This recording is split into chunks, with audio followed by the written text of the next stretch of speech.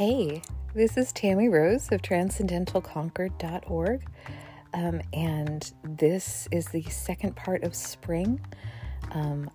Because the weather had changed so rapidly from 20 degrees below zero to like 50 degrees, I'm definitely aware of the transition into spring from the deep freeze of winter. So Walden has ice, and Henry talks about the ice. And I also visit Walden. I do a little bit of recording from inside the actual cabin. I do some commentary and talk about what Walden means to me personally. I also visit Brister's Woods and the Stonehenge sculpture that is kind of hidden, and it's across Route 2 in Brister's Woods, and I do some recording from there. So this is a wide-ranging episode as we're coming around the bend and finishing up. I also dedicate this whole series to my parents, who were the most generous people who brought me to Walden for the very first time. And I encourage everybody to write their different versions of Walden and to visit this Walden and to find your own Walden. So come along. This is a big one.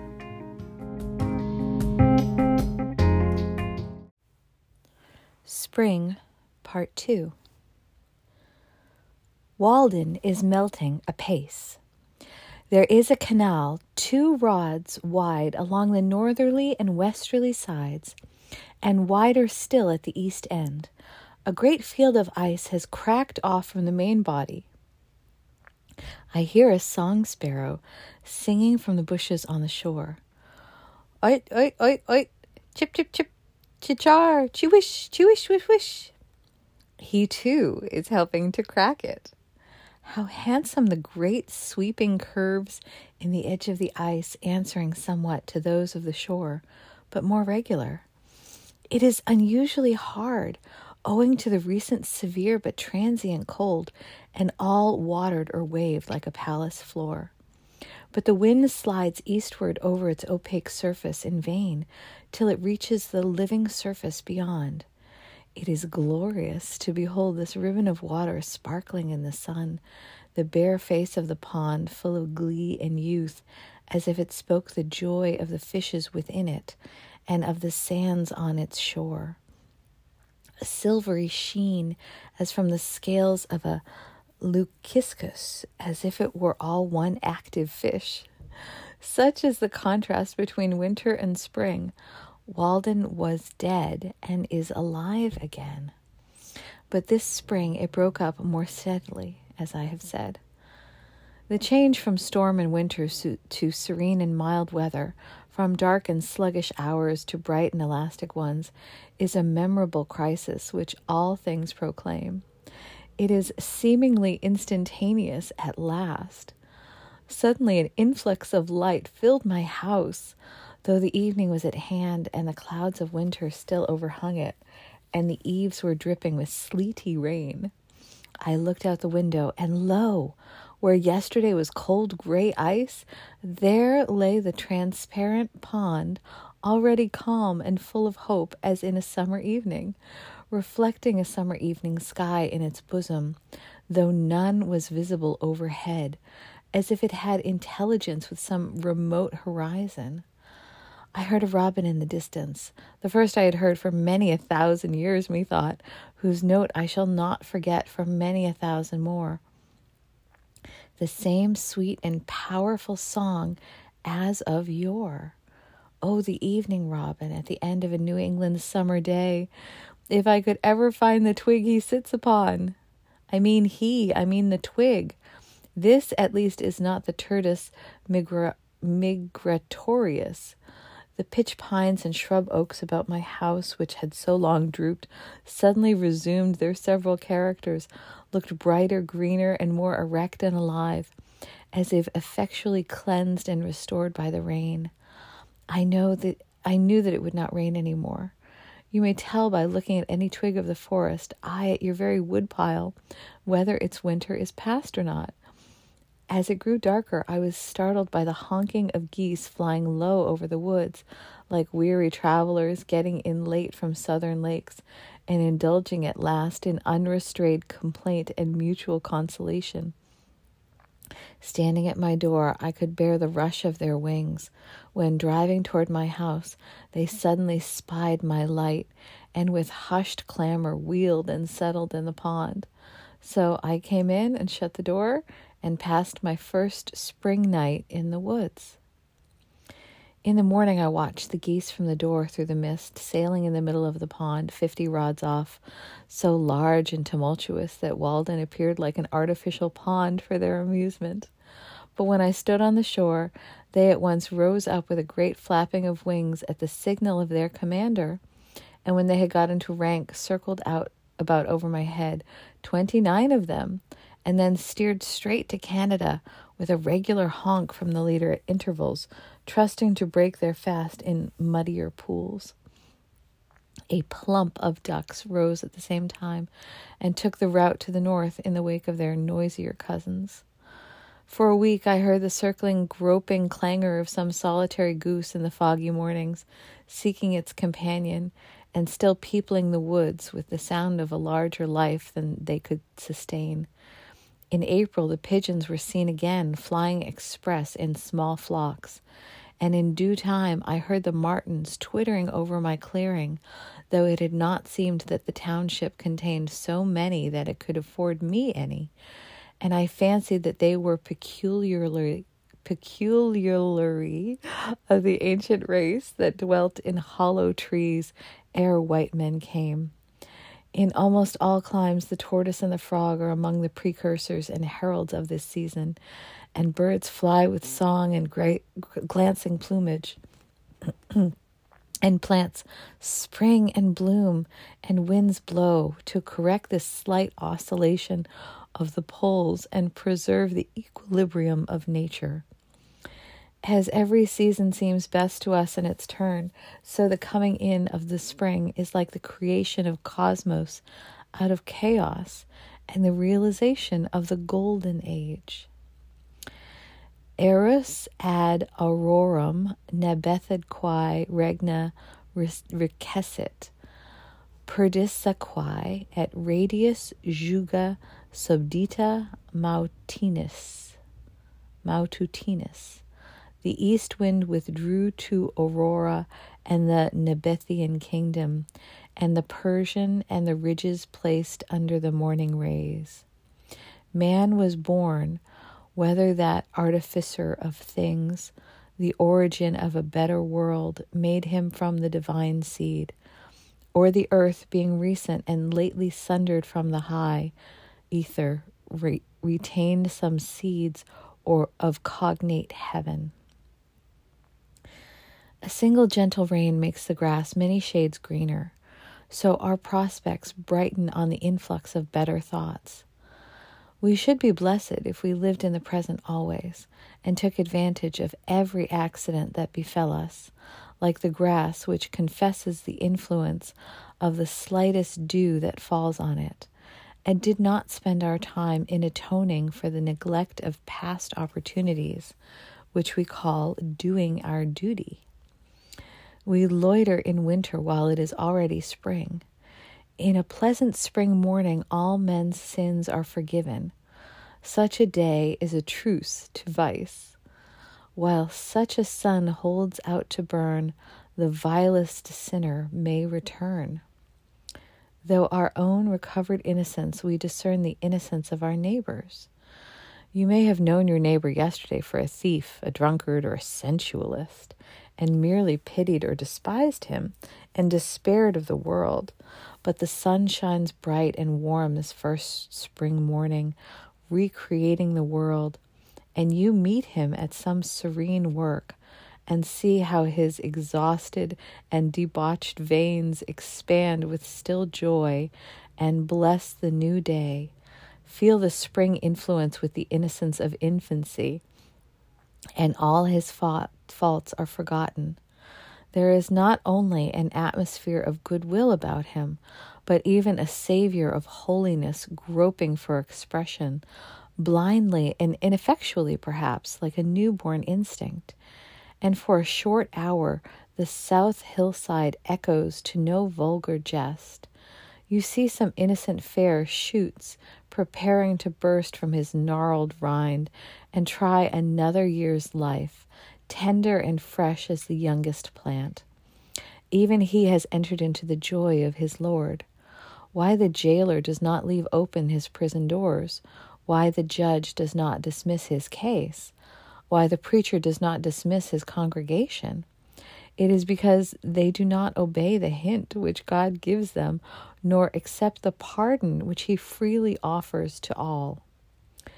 A return to goodness produced each day in the tranquil and beneficent breath of the morning causes that in respect to the love of virtue and the hatred of vice, one approaches a little the primitive nature of man as the sprouts of the forest which has been felled.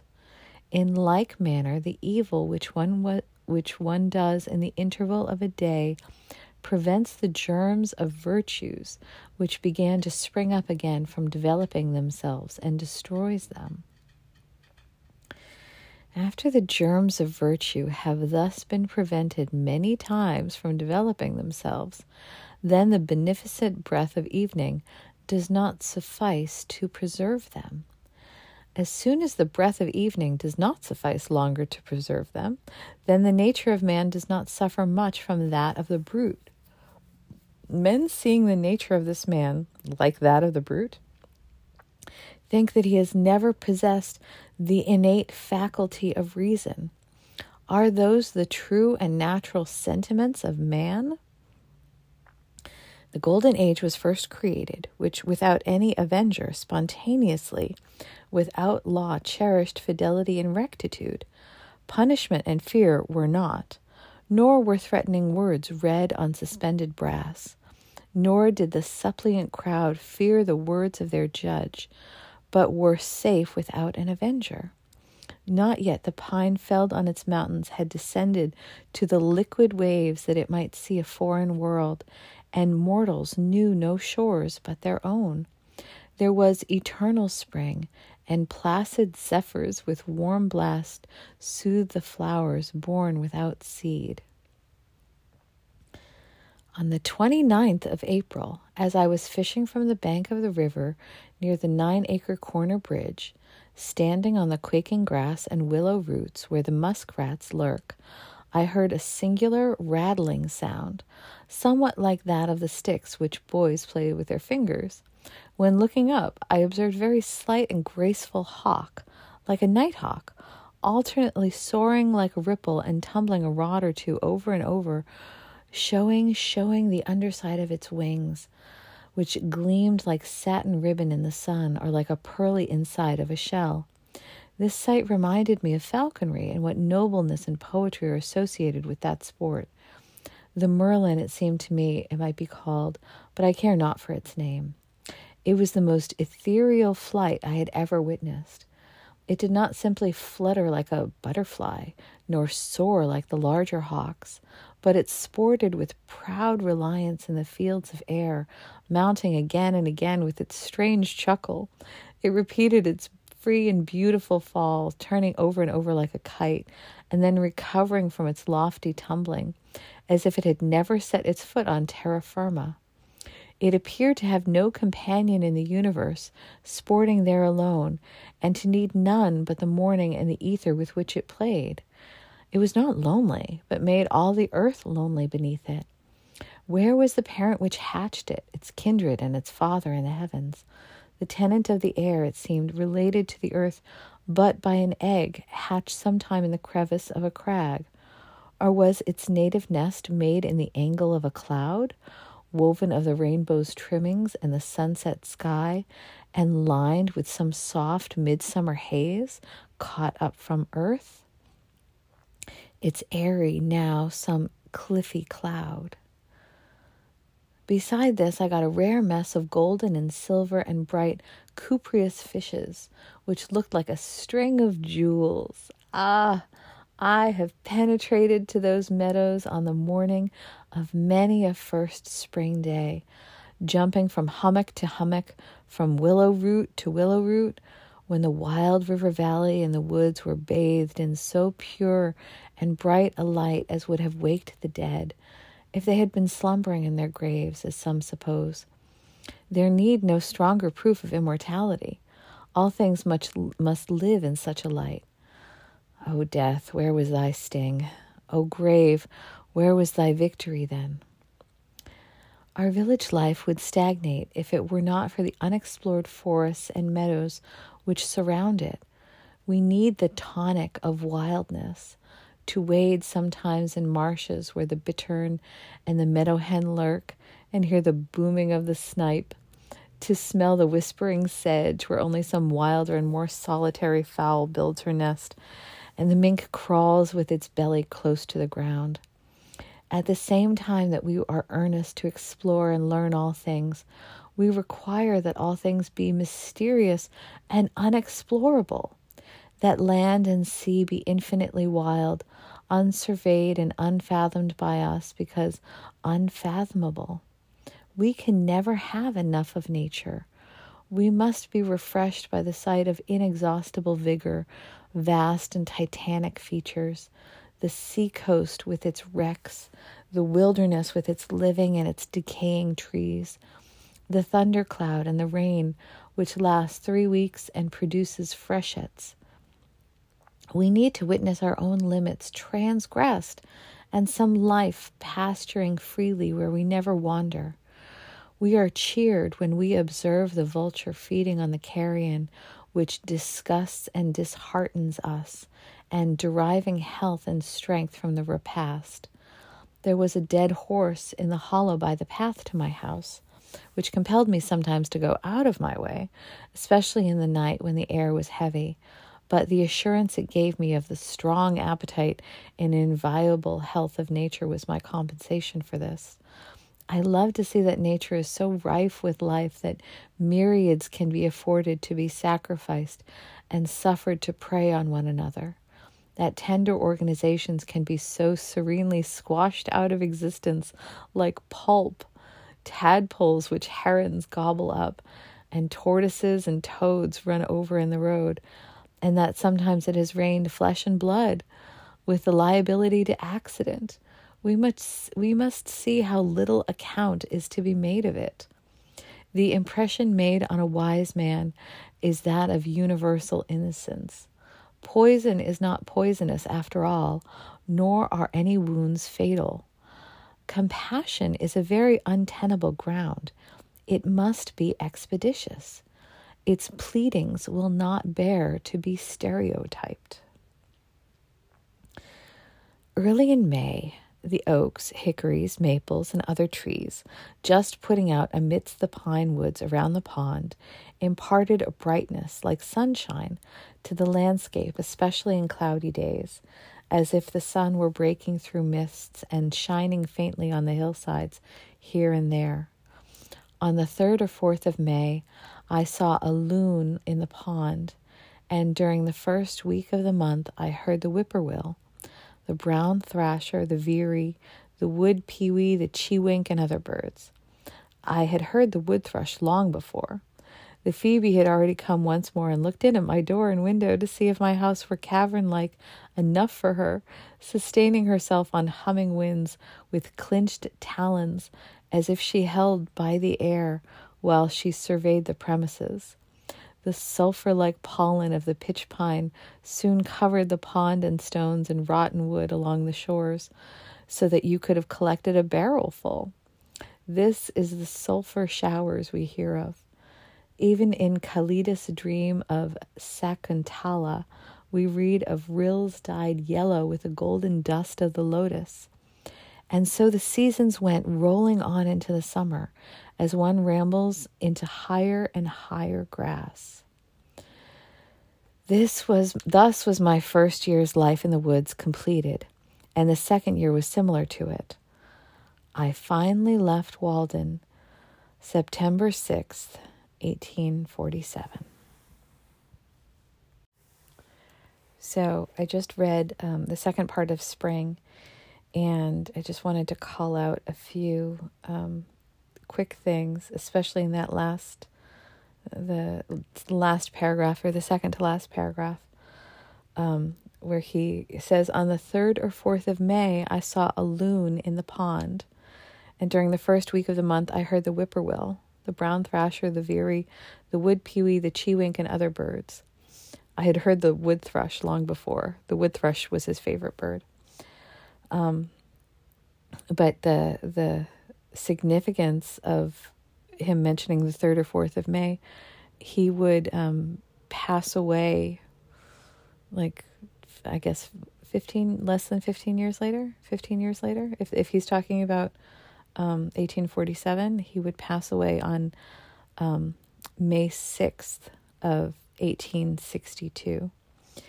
And I always think about the seasons, and it's one of those funny things. Like, if you're on your deathbed, I suppose the seasons don't really matter to you necessarily, or maybe it's a very crucial thing.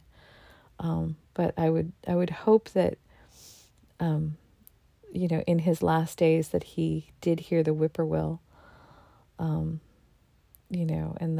the wood thrush. A lot of this spring chapter is really just beautiful, and he's talking about, I think he has some of the most beautiful imagery that we've had.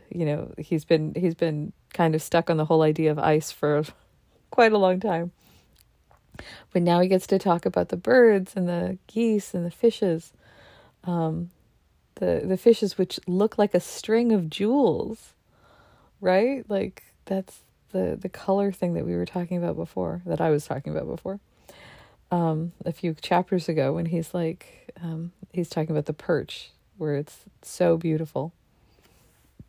And so as I was reading it, I was also thinking about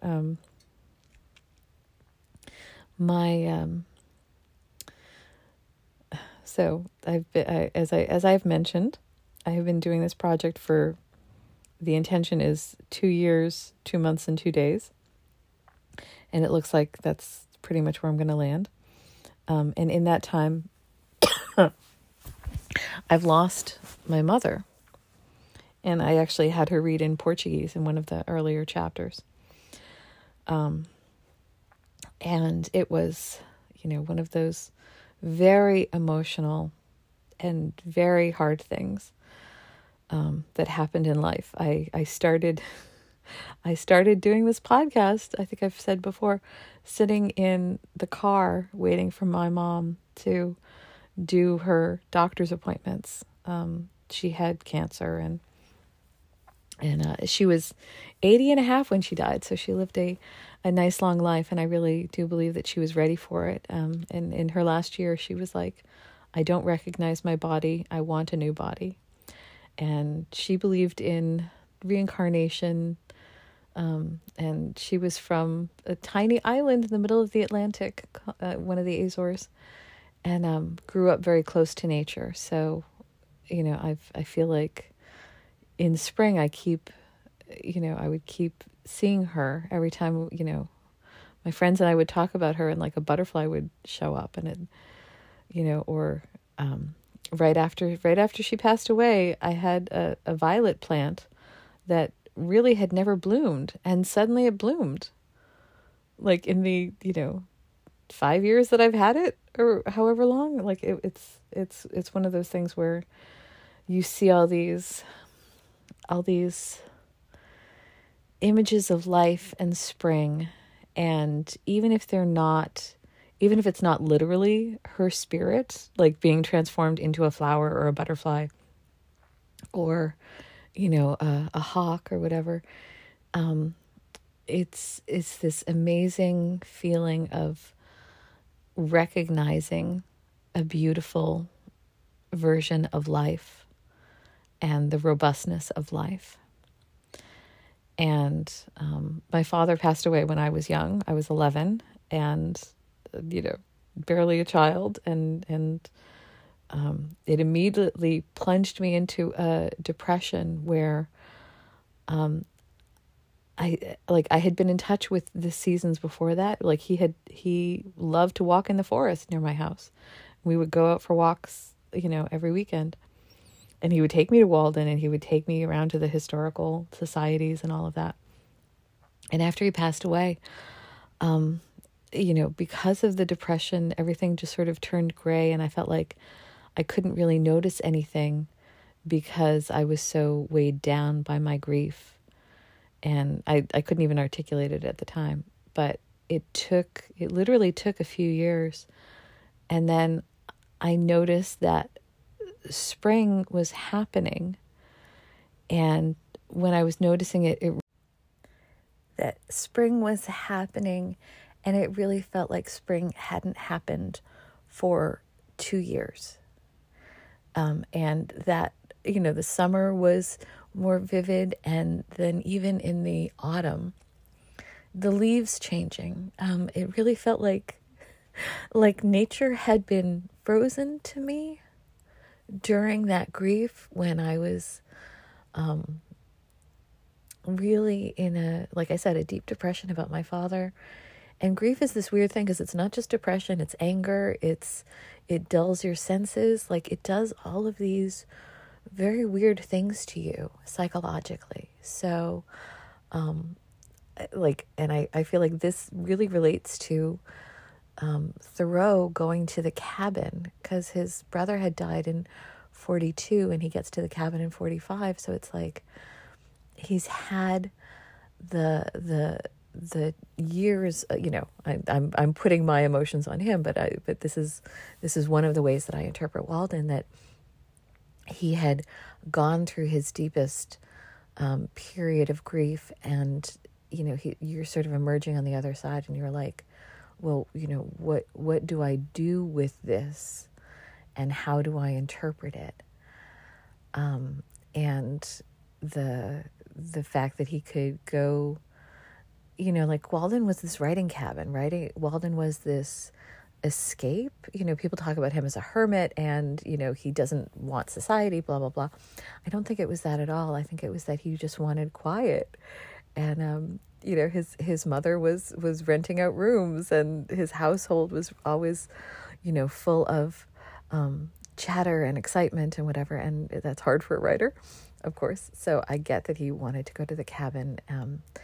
And also he had sort of, been processing his grief with his brother, but his, if he was going through the same thing as me, like his senses were now more awakened to, for him to be open to witness the changes of the season, and to not be so caught up in himself. He was sort of able to put himself in a new position, physically, to sort of reanalyze the world from a different emotional place.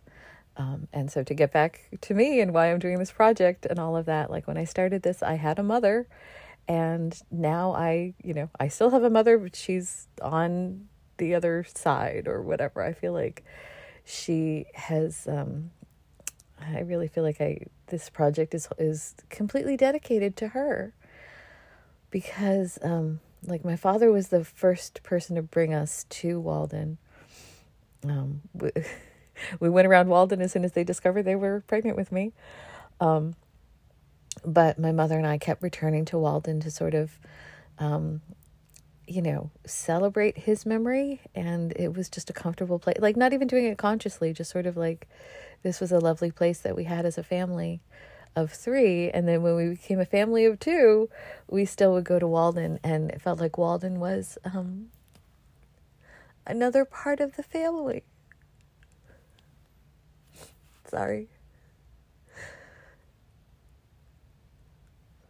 I was at Walden yesterday in the rain, in the cold, and I recorded a segment on the beach, and I don't because Walden is a kettle hole, doesn't have good reception, and I think I might have lost the recording. But it was just really beautiful to be down there on the beach, thinking of how wonderful Walden has been. It's been a witness for me my entire life. It's been a witness to my father and my mother, and to Henry and all the other transcendentalists, and everybody in Concord. It's a place where I think everybody in Concord goes at least once in their life to just sort of hang out, even if it doesn't mean a lot to them. It's a beautiful place. So it's kind of inconceivable to me that all of the people who were visiting Concord, most of them probably went to Walden to just see it and hang out and to just enjoy it as a really beautiful place for contemplation, or to just go have fun and swim and put your feet in the water and, skip stones, or, or bird watch, or to just go hiking, or whatever. Everybody has a different experience of Walden. And I feel like when I ask the universe for everybody to do their own version of Walden, it's because I have this great love for Walden itself. I realize the last episode is going to drop on February 14th, because that's 2 years, 2 months, and 2 days. But yeah, it's Valentine's Day, and that's it's a special date to me, because I feel like I'm in love with Walden itself, or I have this deep relationship to Walden in ways that I can't fully articulate or put into words, or just words don't describe it, right? It's not a romantic relationship. It's just it's my happy place. I feel very much at home there. I love it so much that I want to share it with the world. And I sort of feel like Henry was using it in a similar way too. I think he had a lot to say very specifically, but I still feel like the book doesn't capture all of the things, there's a song, All the Things You Are. And it's it's so many different things that it can hold, a million books about it. And right now I feel like there's Henry's book, and then there's all these commentaries on Henry's book and how to read it. And there's this, it's this is how I think that I can hopefully help other people get into the book and understand the meaning of the place. Because when I was a kid, I understood that it was a pond, that it had lovely woods around it, but I didn't understand the history, and I didn't understand the biology and the flora and the fauna and, the people, and there's so many things around it. And I wish I had a podcast like this. And I feel like I've been sort of talking to my 14-year-old self, the one who had come out on the other side of the grief and was sort of ready to listen to, was open to the world, ready to listen about and learn more about history and the layers. That's the thing. I really feel like Walden is layered and multimedia and, multidimensional. I used to joke that Walden is one of the first books that was multimedia, because it was created on paper, but it's also sort of created to be an experience that, where you walk through the forest and you get in the water and you feel the sand between your toes and you feel the ice and all of these. It's a multi-sensory book in ways that other books really are not. And I really hope that my love has been communicated to anybody who's listening, and that you find your own Walden, you find your own happy place. And I hope that it helps you to process your own grief, and to know that coming out on the other side, life can be really, really beautiful. And even when you've lost people, that if you have shared a beautiful place like Walden with them, that they're never really lost. So I hope that you can feel them, like I can feel my father, like I can feel my mother, like I feel Henry and all of the other transcendentalists and people before them and people after them, and all of that. So thank you very much to Alvin and Fatima, my parents, for bringing me there in the first place. This whole podcast is dedicated to them. And to you. Go write your book. See you on the next episode. Hello. So I am doing something extra special right now. I'm actually walking around Brister's Hill, which is the other side of Route 2 if you visit Walden.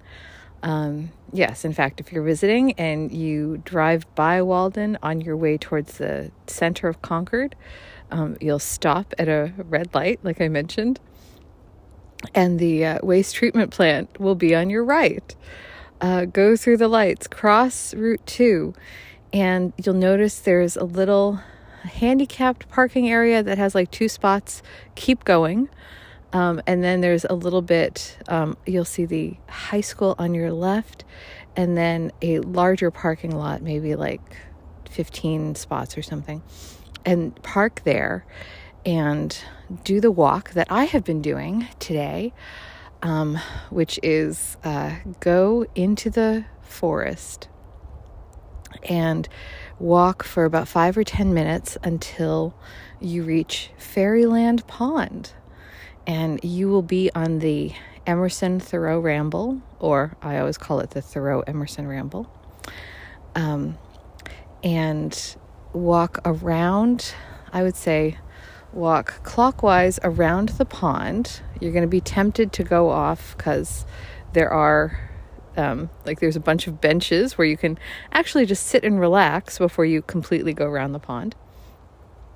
And there are several paths that you're welcome to take. The first path, which sort of makes it feel like you're not curving around the pond at all, that you're just kind of going straight from the parking lot. If you go on that path, and there's a giant stone, it's about the height of a human, and that says, "This forest is named after Hapgood Wright, who was born in 1811. I don't know that Thoreau ever contacted him, but it's interesting that he was born in Concord around 6 years before Thoreau.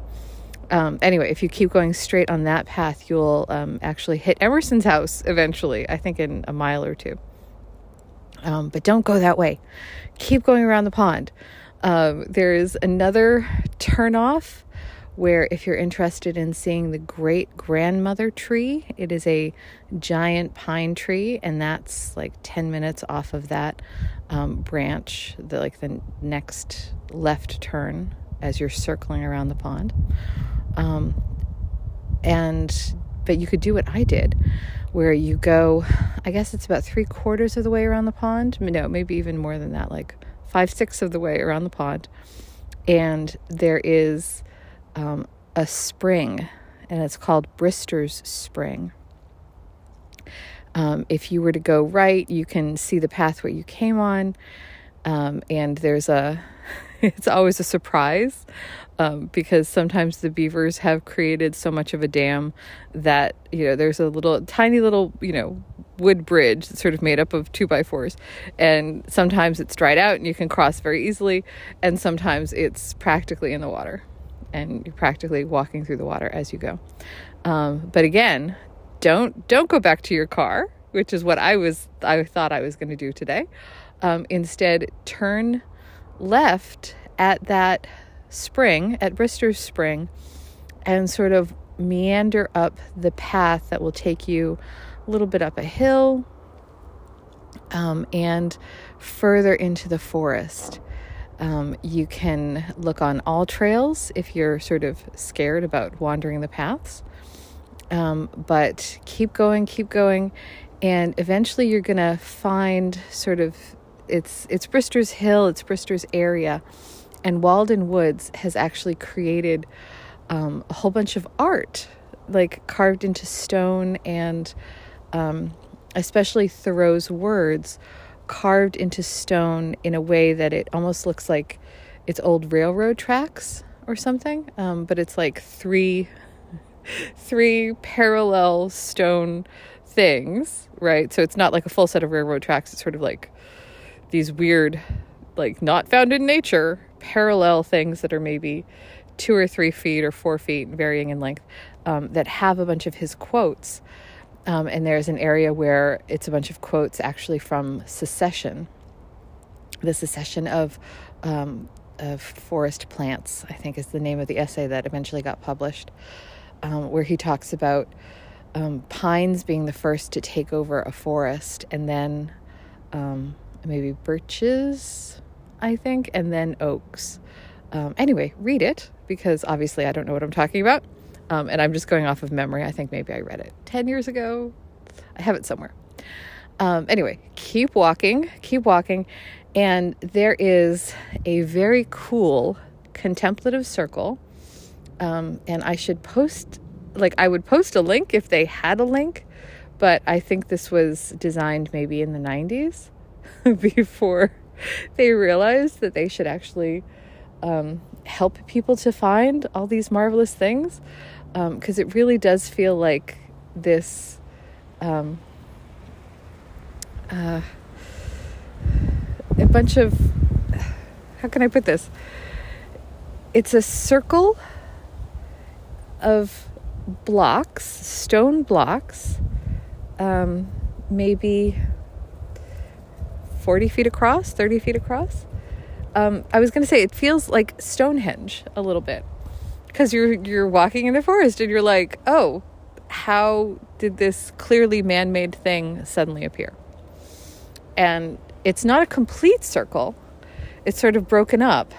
And it's funny, as you start walking around, there are quotes. So I shall read you the quotes as far as I can read them.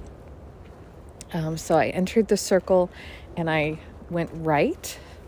And the first quote we have is, "What is faith if it is not translated into action?" by Mohandas K. Gandhi. I'm going to try to go fast because there are a lot of quotes. The second quote is, "I only went out for a walk and finally concluded to stay out till sundown, for going out, I found, was really going in," by John Muir. I think that is the original version of a quote that is often misattributed to Thoreau. I went to the woods and I came out taller than when I went in.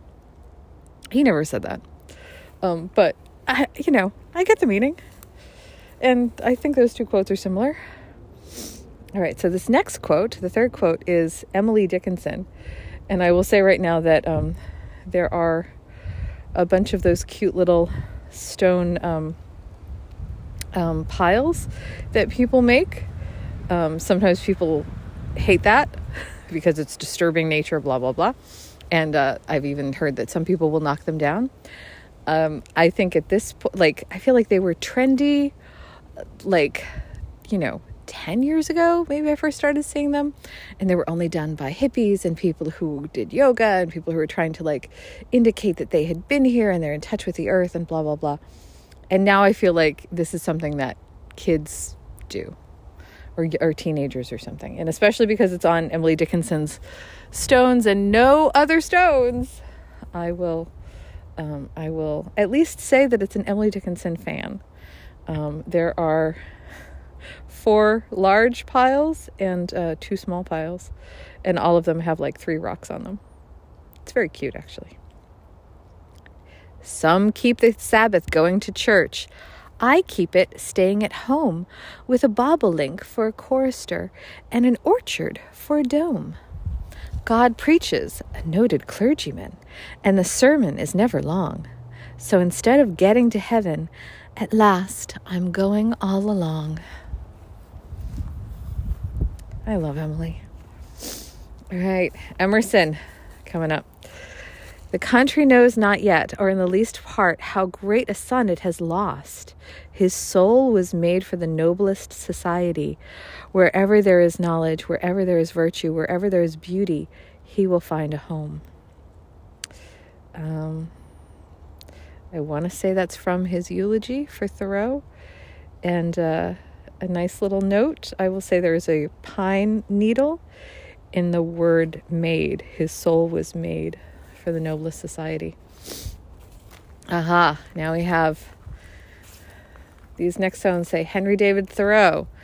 And I have to walk to find the beginning of this quote, because he, of course, he's going to get the most stones.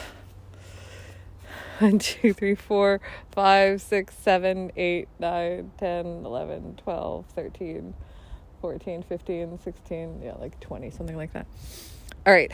Could a greater miracle take place than for us to look through each other's eyes for an instant? Yeah, I feel like we're in kind of the opposite of Times Square. But if we were in Times Square and we were seeing, the Chiron going around the building, like that's the quote. That's his quote that he would, that he'd be like, pay attention. This is it. This is the thing I want to communicate. Aha, and here's some stones that don't have any carvings. All right. Ooh. Edward O. Wilson. I believe he just passed away. He wrote a book about ants, and he was Concord resident, very loyal about preserving Thoreau's legacy. And here's this is kind of a letter. Henry, you searched for essence at Walden, and whether successful in your own mind or not, you hit upon an ethic with a solid feel to it. Nature is ours to explore forever. It is our crucible and refuge. It is our natural home. It is all these things. Save it, you said. In wildness is the preservation of the world. Surely our stewardship is its only hope.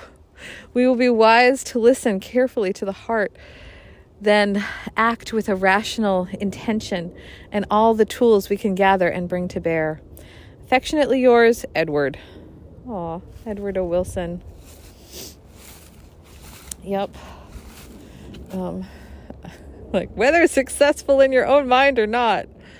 Oh, poor guy. Henry, I wish that you could, I don't know, not have the insecurities that we all have as humans. Yeah, that. Also, notice the quote, in wildness is the preservation of the world. It's not in wilderness, as some people might say. If you ever see a bumper sticker that says, in wilderness is the preservation of the world, beware, it is wrong. Okay, Martin Luther King Jr. A freedom ride into Mississippi, a peaceful protest in Albany, Georgia, are outgrowths of Thoreau's insistence that evil must be resisted and that no moral man can patiently adjust to injustice. All right, so I am a member of the Arts Committee for the Concord 250th celebration that's going to happen in 2025.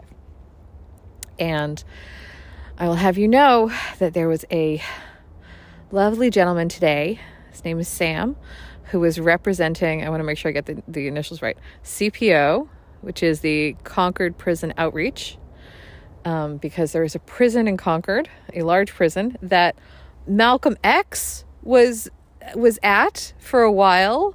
I just learned that today. I'm very excited. So Sam is a poet, an artist, and he was telling me how he's bringing yoga to the prisoners and all sorts of things. Sam's African American, and he recited a poem to me that he wrote about writing to his father, who he had never met, and it was beautiful. It's heart-wrenching, and the whole idea of how can you keep your soul and spirit free when you are imprisoned is huge. And so I love that Martin Luther King Jr. is here. Peaceful protest. I'm recording this right after the Tyree Nichols video has been released. I didn't watch it. Sam and I also discussed police brutality and like all sorts of the news has not been good. And it's really hard. We're still in the shadow of George Floyd's injustice, his murder, that we haven't figured out really how to address as a nation. Take note that George Floyd was murdered on Emerson's birthday. By the way, I feel like there's some kind of I don't know if it's not karmic justice, but like there's a connection there that I want to underline, because it's, we're, as historians, we're not just about celebrating the birthdays of the dead, but we're about like recognizing milestones in human growth. And a lot of it feels like we're going backwards in lots of ways, but I feel like, and also the whole idea of like the arc of justice, or the arc of, I'm going to screw up the quote, but the quote comes from a minister from Lexington, whose name I can't remember. Starts with a TH, I think. Stuff like this kills me. This is why I'm not a tour guide, because I always forget people's names. Anyway, that quote was something that Martin Luther King echoed, and it was on Barack Obama's carpet. He had it engraved, or like embroidered in the carpet that he had in the Oval Office in the White House. So that comes from a transcendentalist, Theodore. Anyway, I will look it up. I'll probably, as soon as I stop recording, I will probably think of it. But anyway, he was a transcendentalist, so that was something that was echoed among the transcendentalists, and has echoed down the years. All right, let's move on. This is Wendell Berry, the poet. We had lived by the assumptions that what was good for us would be good for the world. Ugh, we've been wrong. We must change our lives so that it will be possible to live by the contrary assumption that what is good for the world will be good for us. And that requires that we make the efforts to know the world and to learn what is good for it. We must learn to cooperate in its processes and to yield to its limits. For I do not doubt that it is only on the condition of humility and reverence before the world that our species will be able to remain in it. True. Yeah, I think a lot of Thoreau's writing and realization is sort of like, hey guys, stop cutting trees down. Stop using the world as like your larder. Like stop just, stop assuming that the wealth of a country can be measured on by its quote unquote like natural resources that can be turned into money. Yeah. All right. John F. Kennedy.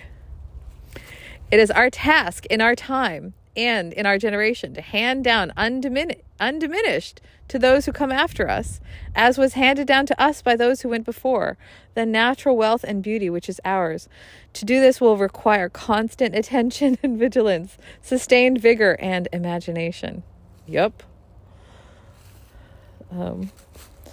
So I keep in my mind, especially when you're walking in a forest, I feel like it's much easier to feel like you're time traveling because, for the most part, like if a land has been undeveloped, then hopefully it'll kind of stay that way.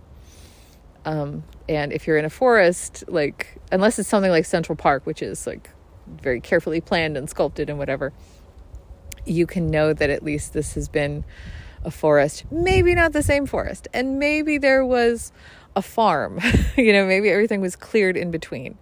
But if there were no buildings or whatever, and if there are no roads directly through it. So the area that I'm walking now is sort of this Brister's Hill area, is highly recommended because it does feel like this is the not completely unspoiled, and the trees are not perhaps as tall in this area, especially not this area, and I don't know why. And I don't like there are signs that say like please don't go off the path because this is conserved area. So but like the pine trees don't seem to be that old, and I feel like I'm walking around like Cape Cod. There's a lot of sandy soil in Cape Cod, and it's a lot of pine trees. So John F. Kennedy is like, yeah, we should be able to hand down what we got. And when I try to think of this area in the 1940s compared to where it is now, like 80 some years later, or when was Kennedy born? Probably 30s, 20s, something like that. He was young enough to participate in World War II. So, all right, let's move on to Rachel Carson. There is symbolic as well as actual beauty in the migration of the birds, the ebb and flow of the tides, the folded bud ready for the spring. There is something infinitely healing in the repeated refrains of nature, the assurance that dawn comes after night and spring after the winter. Yes. So it's so funny. So this is the spring chapter, right? And it's like 40 degrees and sunny, and it feels like it should be March or April. Still early February, and last weekend was 20 below zero. So I'm very, very sensitive to this. All right. Can you hear the wind? I don't know if you could hear that, but it sounded really lovely. Chief Luther Standing Bear. The old Lakota was wise. He knew that man's heart away from nature becomes hard. True. He knew that lack of respect for growing living things soon led to lack of respect for humans too. Wow. All right, and the last quote, or maybe it's the first quote, if you were to go clockwise around, I went counterclockwise. That land is a community, is the basic concept of ecology, but that land is to be loved and respected, is an extension of ethics. Aldo Leopold. Yes. So, here I am on a really lovely, super early spring day, wandering around in the forests of Concord. And so again, I shall echo, I'm here in a forest, and let me echo Thoreau's sentiment of getting out there into the world and seeing things through the eyes of another. And I'm going to walk back towards where Brister lived. And there's another quote engraved on a stone about Thoreau as he's talking about Brister in Former Inhabitants. So yeah, go for a walk. Take care. Bye. Hello. This is Tammy Rose, and if my voice sounds a little different, it's because I am speaking to you from the inside of Henry David Thoreau's cabin, the replica anyway. The replica is up by the parking lot.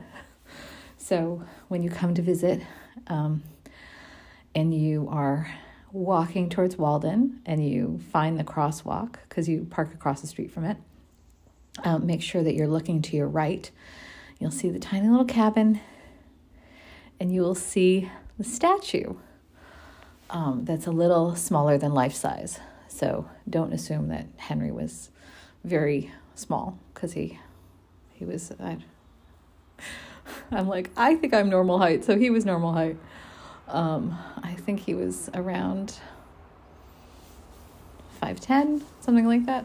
Anyway, I just wanted to sort of talk to you from the actual architectural recreation of what the cabin is. And so let me at least explain to you what is here. I'm actually sitting at a replica of his green desk, which you can find on the Concord Museum website. They have the original. There is a chair I'm sitting in and another chair and another chair. So there's a chair by the window, and then there's another chair by the fireplace. 3 chairs for company, as he said. There is, I'm not sure that he necessarily had this, there is a giant box for wood, because there is a wood stove. And the wood stove kind of juts out into the room. So I definitely understand him missing the fire. You can always find a face in the fire. And there is a brick that was actually found at his original foundation that's embedded in the fireplace mantle here in the reconstruction. Also, so the walls are plastered. I'm not sure that he plastered his walls. Back to that construction chapter of, how he was building everything. Like the walls are white. And I guess that also provides a little insulation. The door is open, so it's kind of cold. There is a door in the floor that is sort of like for the root cellar. I've never seen it opened, but I'm assuming that that's part of the recreation aspect of it. This replica has been here probably since the 90s. I remember definitely as a younger kid, probably a young teenager, like literally every time we come to Walden, we visit this, especially if it's open. You can peer in at the windows if it's not, but usually the door is open. Like I'm here in February and they left the door open just so people can meditate and random people like me can record part of their podcast. So I would come with my friends, and I remember when I was a kid, I was like, oh my God, this is so small. It's like a small room of, like if you have a house, like any normal house, this would be a small-ish room. And there's also a single bed right under the other window opposite me. And there's a table, and then there's like a broom in the corner, and like there's nowhere to hide, essentially, right? Like, where did he keep clothes? Where did he keep food? Where did he keep like his books and stuff? He probably had a bookcase or something with him, but like it's small enough so that any kind of boxes or any other furniture are kind of obtrusive. So when I was a kid, I was like, oh my God, it's so small. And then I moved to New York and I had a bedroom in a 3-bedroom, and I understood what it was like to live in a really small location. There are people walking around outside, there are people here. Like, it's not like it's completely deserted. There are people I was just in the visitor center, and the bookshop Richard Smith is working today. If you are a fan of Richard Smith, I probably should have mentioned this earlier. I did a YouTube series with him where we would talk to people and interview somebody new every week. That's called Concord Days, and you can find that on the website transcendentalconcord.com or .org. Look for Concord Days, or you can just Google it on YouTube. Concord Days. We had a series. We still sort of have a series. I haven't done one for a while, but I think we have like 38 episodes, like a whole bunch. So like there are a lot of history nerds here in Concord, and he's one of them. And he works at the bookshop. And you should, if you're ever here, you should talk to people at the bookshop. They're awesome. Hi, come on in. Don't mind me. Okay. All right, hang on. Yeah, so people came in, and we had a nice little chat. Like, there's a whole idea of being an honest pilgrim, of just coming over here and sort of figuring out what, why people are coming, why people would come in February, why people would come for a hike, and why people are interested in coming to see this funny little house replica. My voice is echoing too, and I wanted to talk about the ceiling is not plastered, so you just see the wood, and there are two giant logs with bark. I don't know.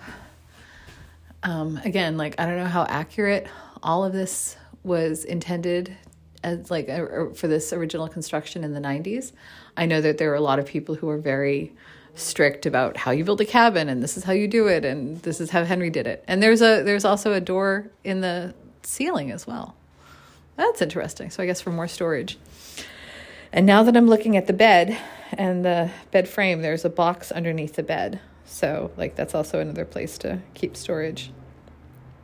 I don't know if I had told this story, but if you go to the Concord Museum, there's the original desk and the original bed frame that Henry had created.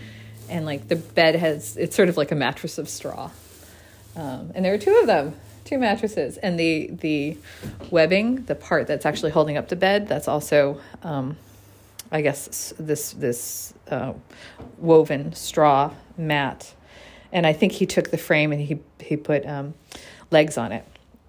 So when I was a kid, my mother and I went to the Concord Museum, and she knew that I was already, I was probably 14, and she knew that I was already, hooked on the Transcendentalists, and I was totally a nerd and whatnot.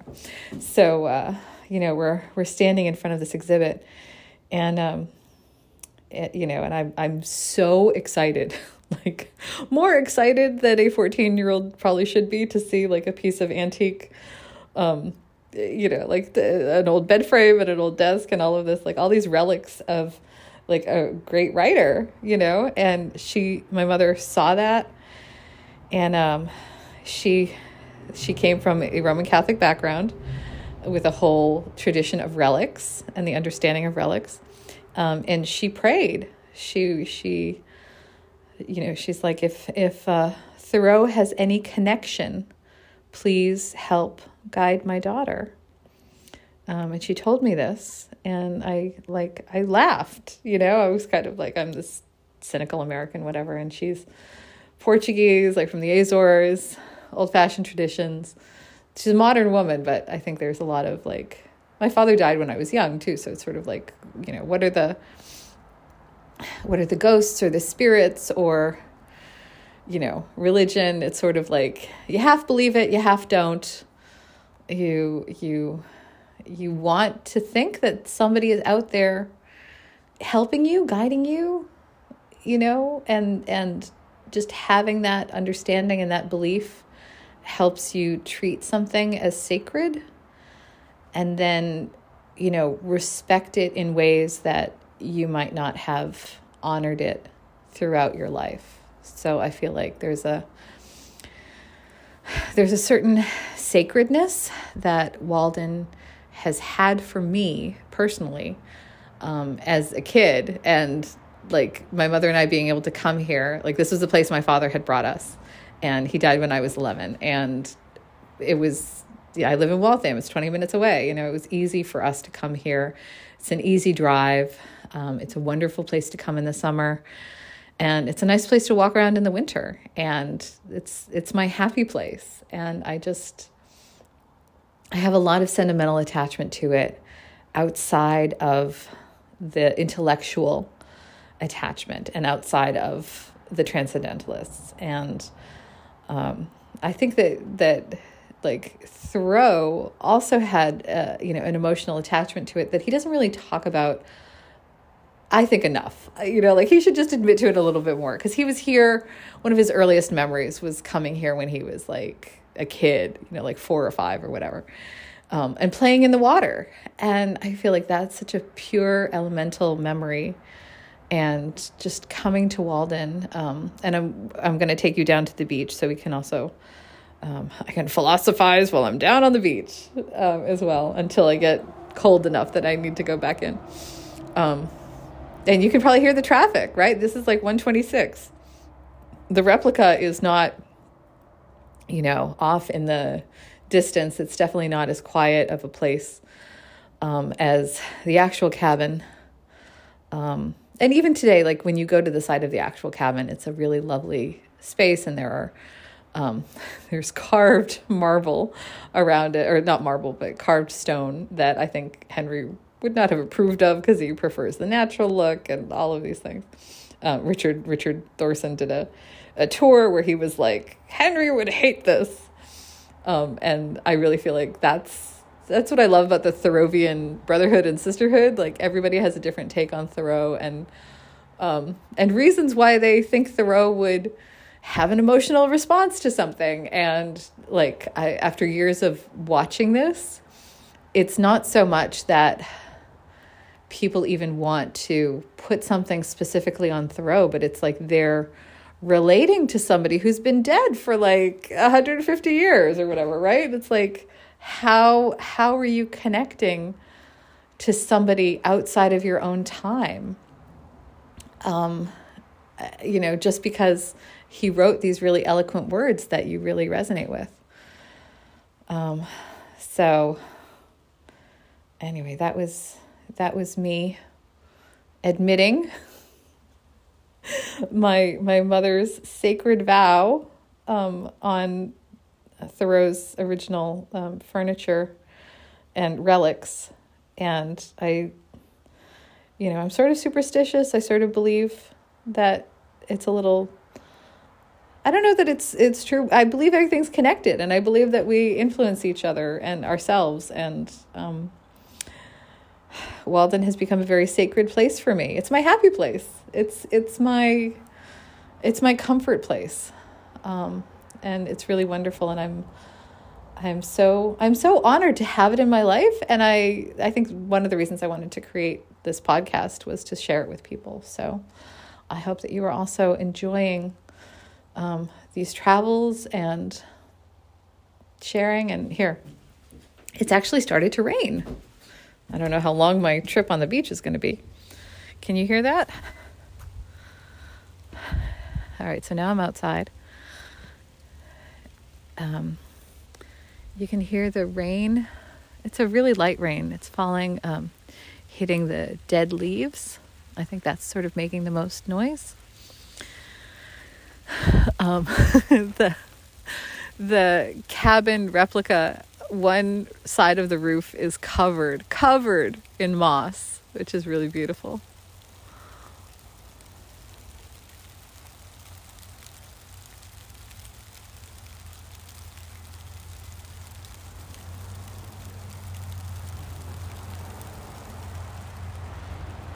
So I'm not sure how much all of the ambient noise is getting picked up.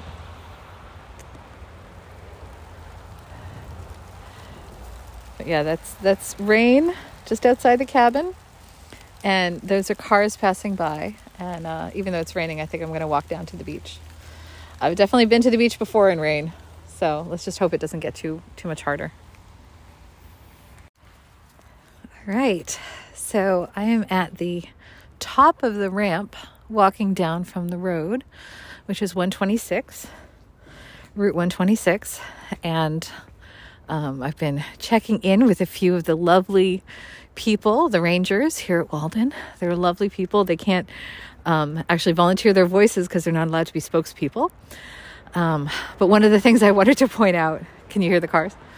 When we actually get to the beach, you can't hear them because it's weird. We're walking into the Kettle Pond area. One of the things I wanted to mention, the ramp, it was designed for cars and like is a fire accessibility thing, but the ramp is a very, very steep ramp. So if you are coming, it's not too bad if you're walking, but if you are coming with a wheelchair or a stroller or any other kind of accessibility aids, just be aware of that. And also be aware that the Rangers have wanted it to be remodeled and fixed for years, and everybody's sort of fighting, to make things better. But Massachusetts has been very weird about making sure that everybody gets proper funding.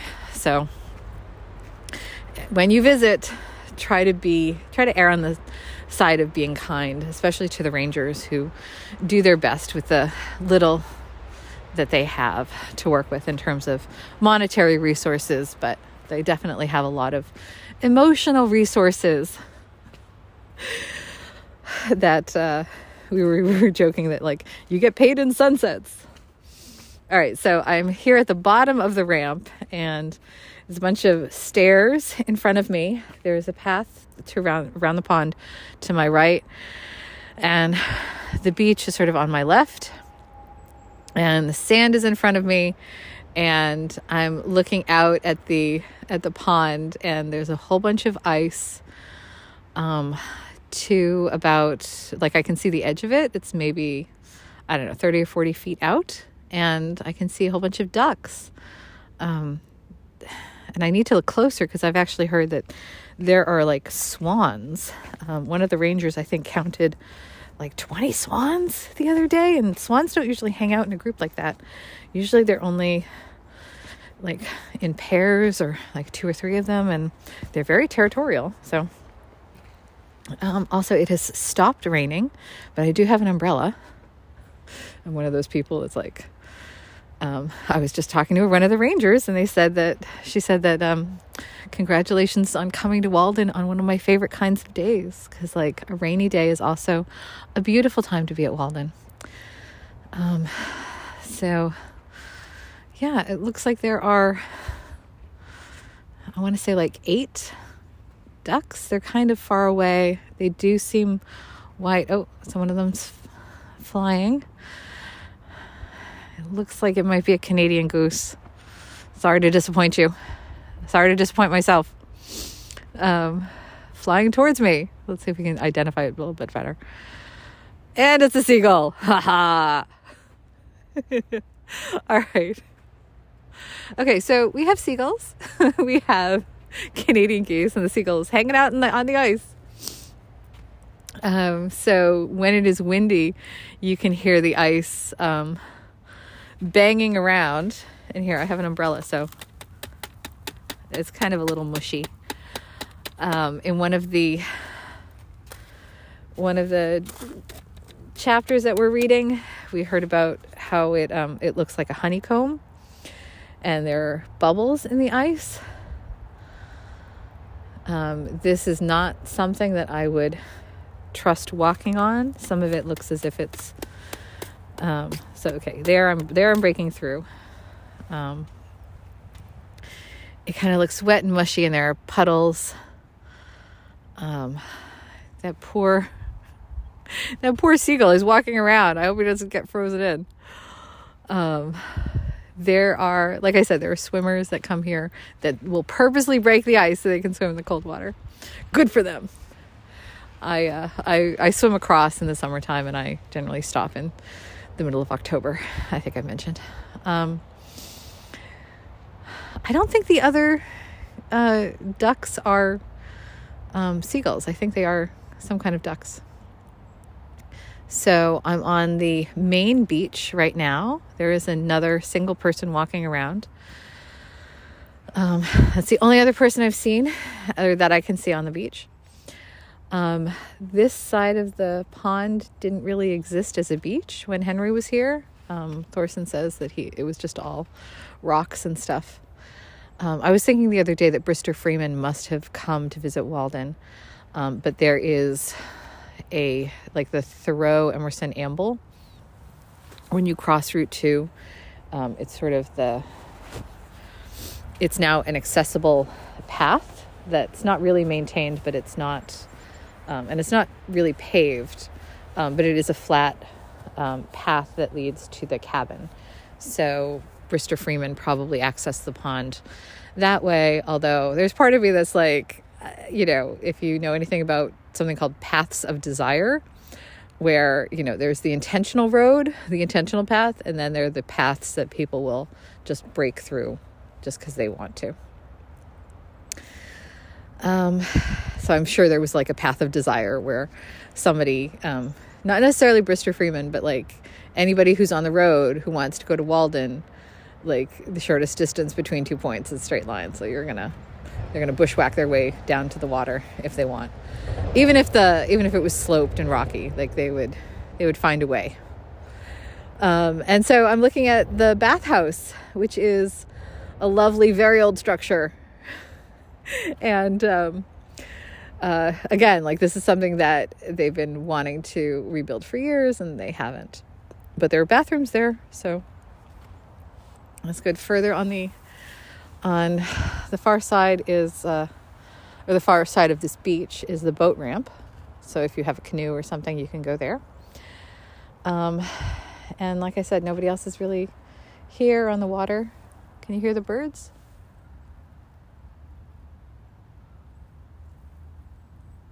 Kind of off in the distance. Yeah. So,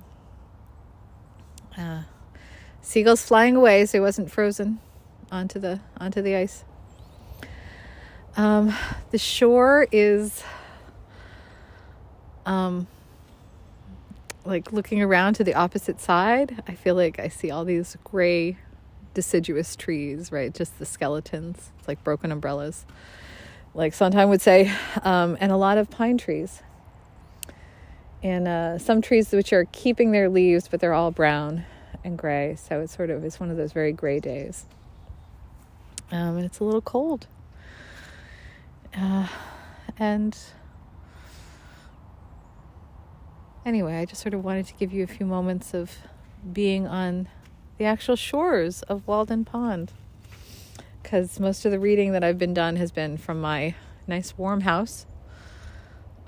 But I went for a nice, lovely walk. Actually, if you access, I did the same walk last week.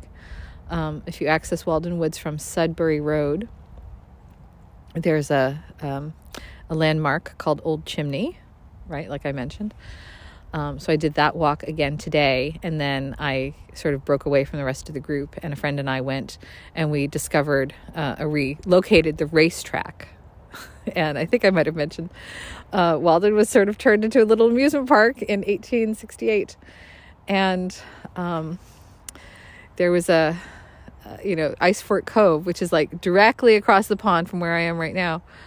Ice Fort Cove had all these like tables of psychic mediums and all sorts of like really funny things. And on the other side of the railroad tracks, I can imagine there's all sorts of other things like a carousel and whatever. But there's a little racetrack for dogs. It's like a 1/4-mile track. Go and visit it, and you'll notice that it's very intentionally this ovoid shape. And my friend and I also found like a teepee made out of branches, just sort of collected and sort of created like into a shelter. So we found it there. I had also found 2 more structures like that in Brister's woods. So I think somebody is living out here intentionally, and maybe it's just in the summertime or whatever. And maybe it was even a few years ago and things just haven't like fallen apart, or nobody has taken them apart. But it's one of those things where, I personally would not, because I know that there are bears and wild animals and stuff out here. But, good for them, frankly. I'm kind of on their side. I think that that's awesome. And, because it's, it doesn't look like there's a fire nearby. They didn't leave anything inside. It's just all these sticks sort of created, piled against each other into, like I said, like a teepee shape or like a triangle type shape. In the woods where, not enough people go anyway. So here they are enjoying Walden Woods. All right. So we're on the beach. Can you hear the birds? I wanted to give you a little bit of sound, like chickadees, I think. Can you hear the sound of the sand?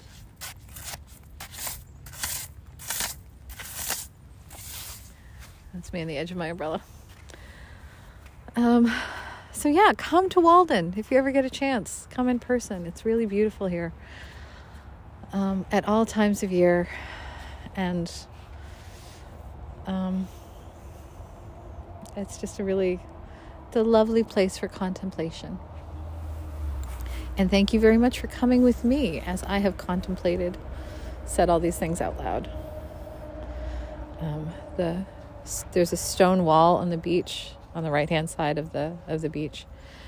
And I will tell you right now that that's my personal, when I was 14, with me and my mom and my friends, that's where we would camp out. That's where we would put all of our stuff. That was our prime real estate. So whenever I look at this beach, that's what I think of. This past year, I spent a lot of time on the secondary beach, which is Red Cross Beach. But I'm always, to this day, I'm looking for my mother waving, because she would see me swimming across. She would stand up and do like a big, big wave. Wanted to make sure that I saw her. The same kind of wave that she did when she was sitting in the very back when I performed like first grade Christmas pageant or whatever. She stood on the chair and she waved. She's like, I'm here. So that's what I imagine I still see. I imagine when I'm swimming and I'm looking back at the shore, that my mom is still here, and I believe her spirit is still here, as I believe Henry's is. And this is just it's a magical place, and it's hard to put this pond into words. The important thing is to just visit it and touch base with it and exist alongside of it. So thank you for existing alongside with me. Cheers. Take care.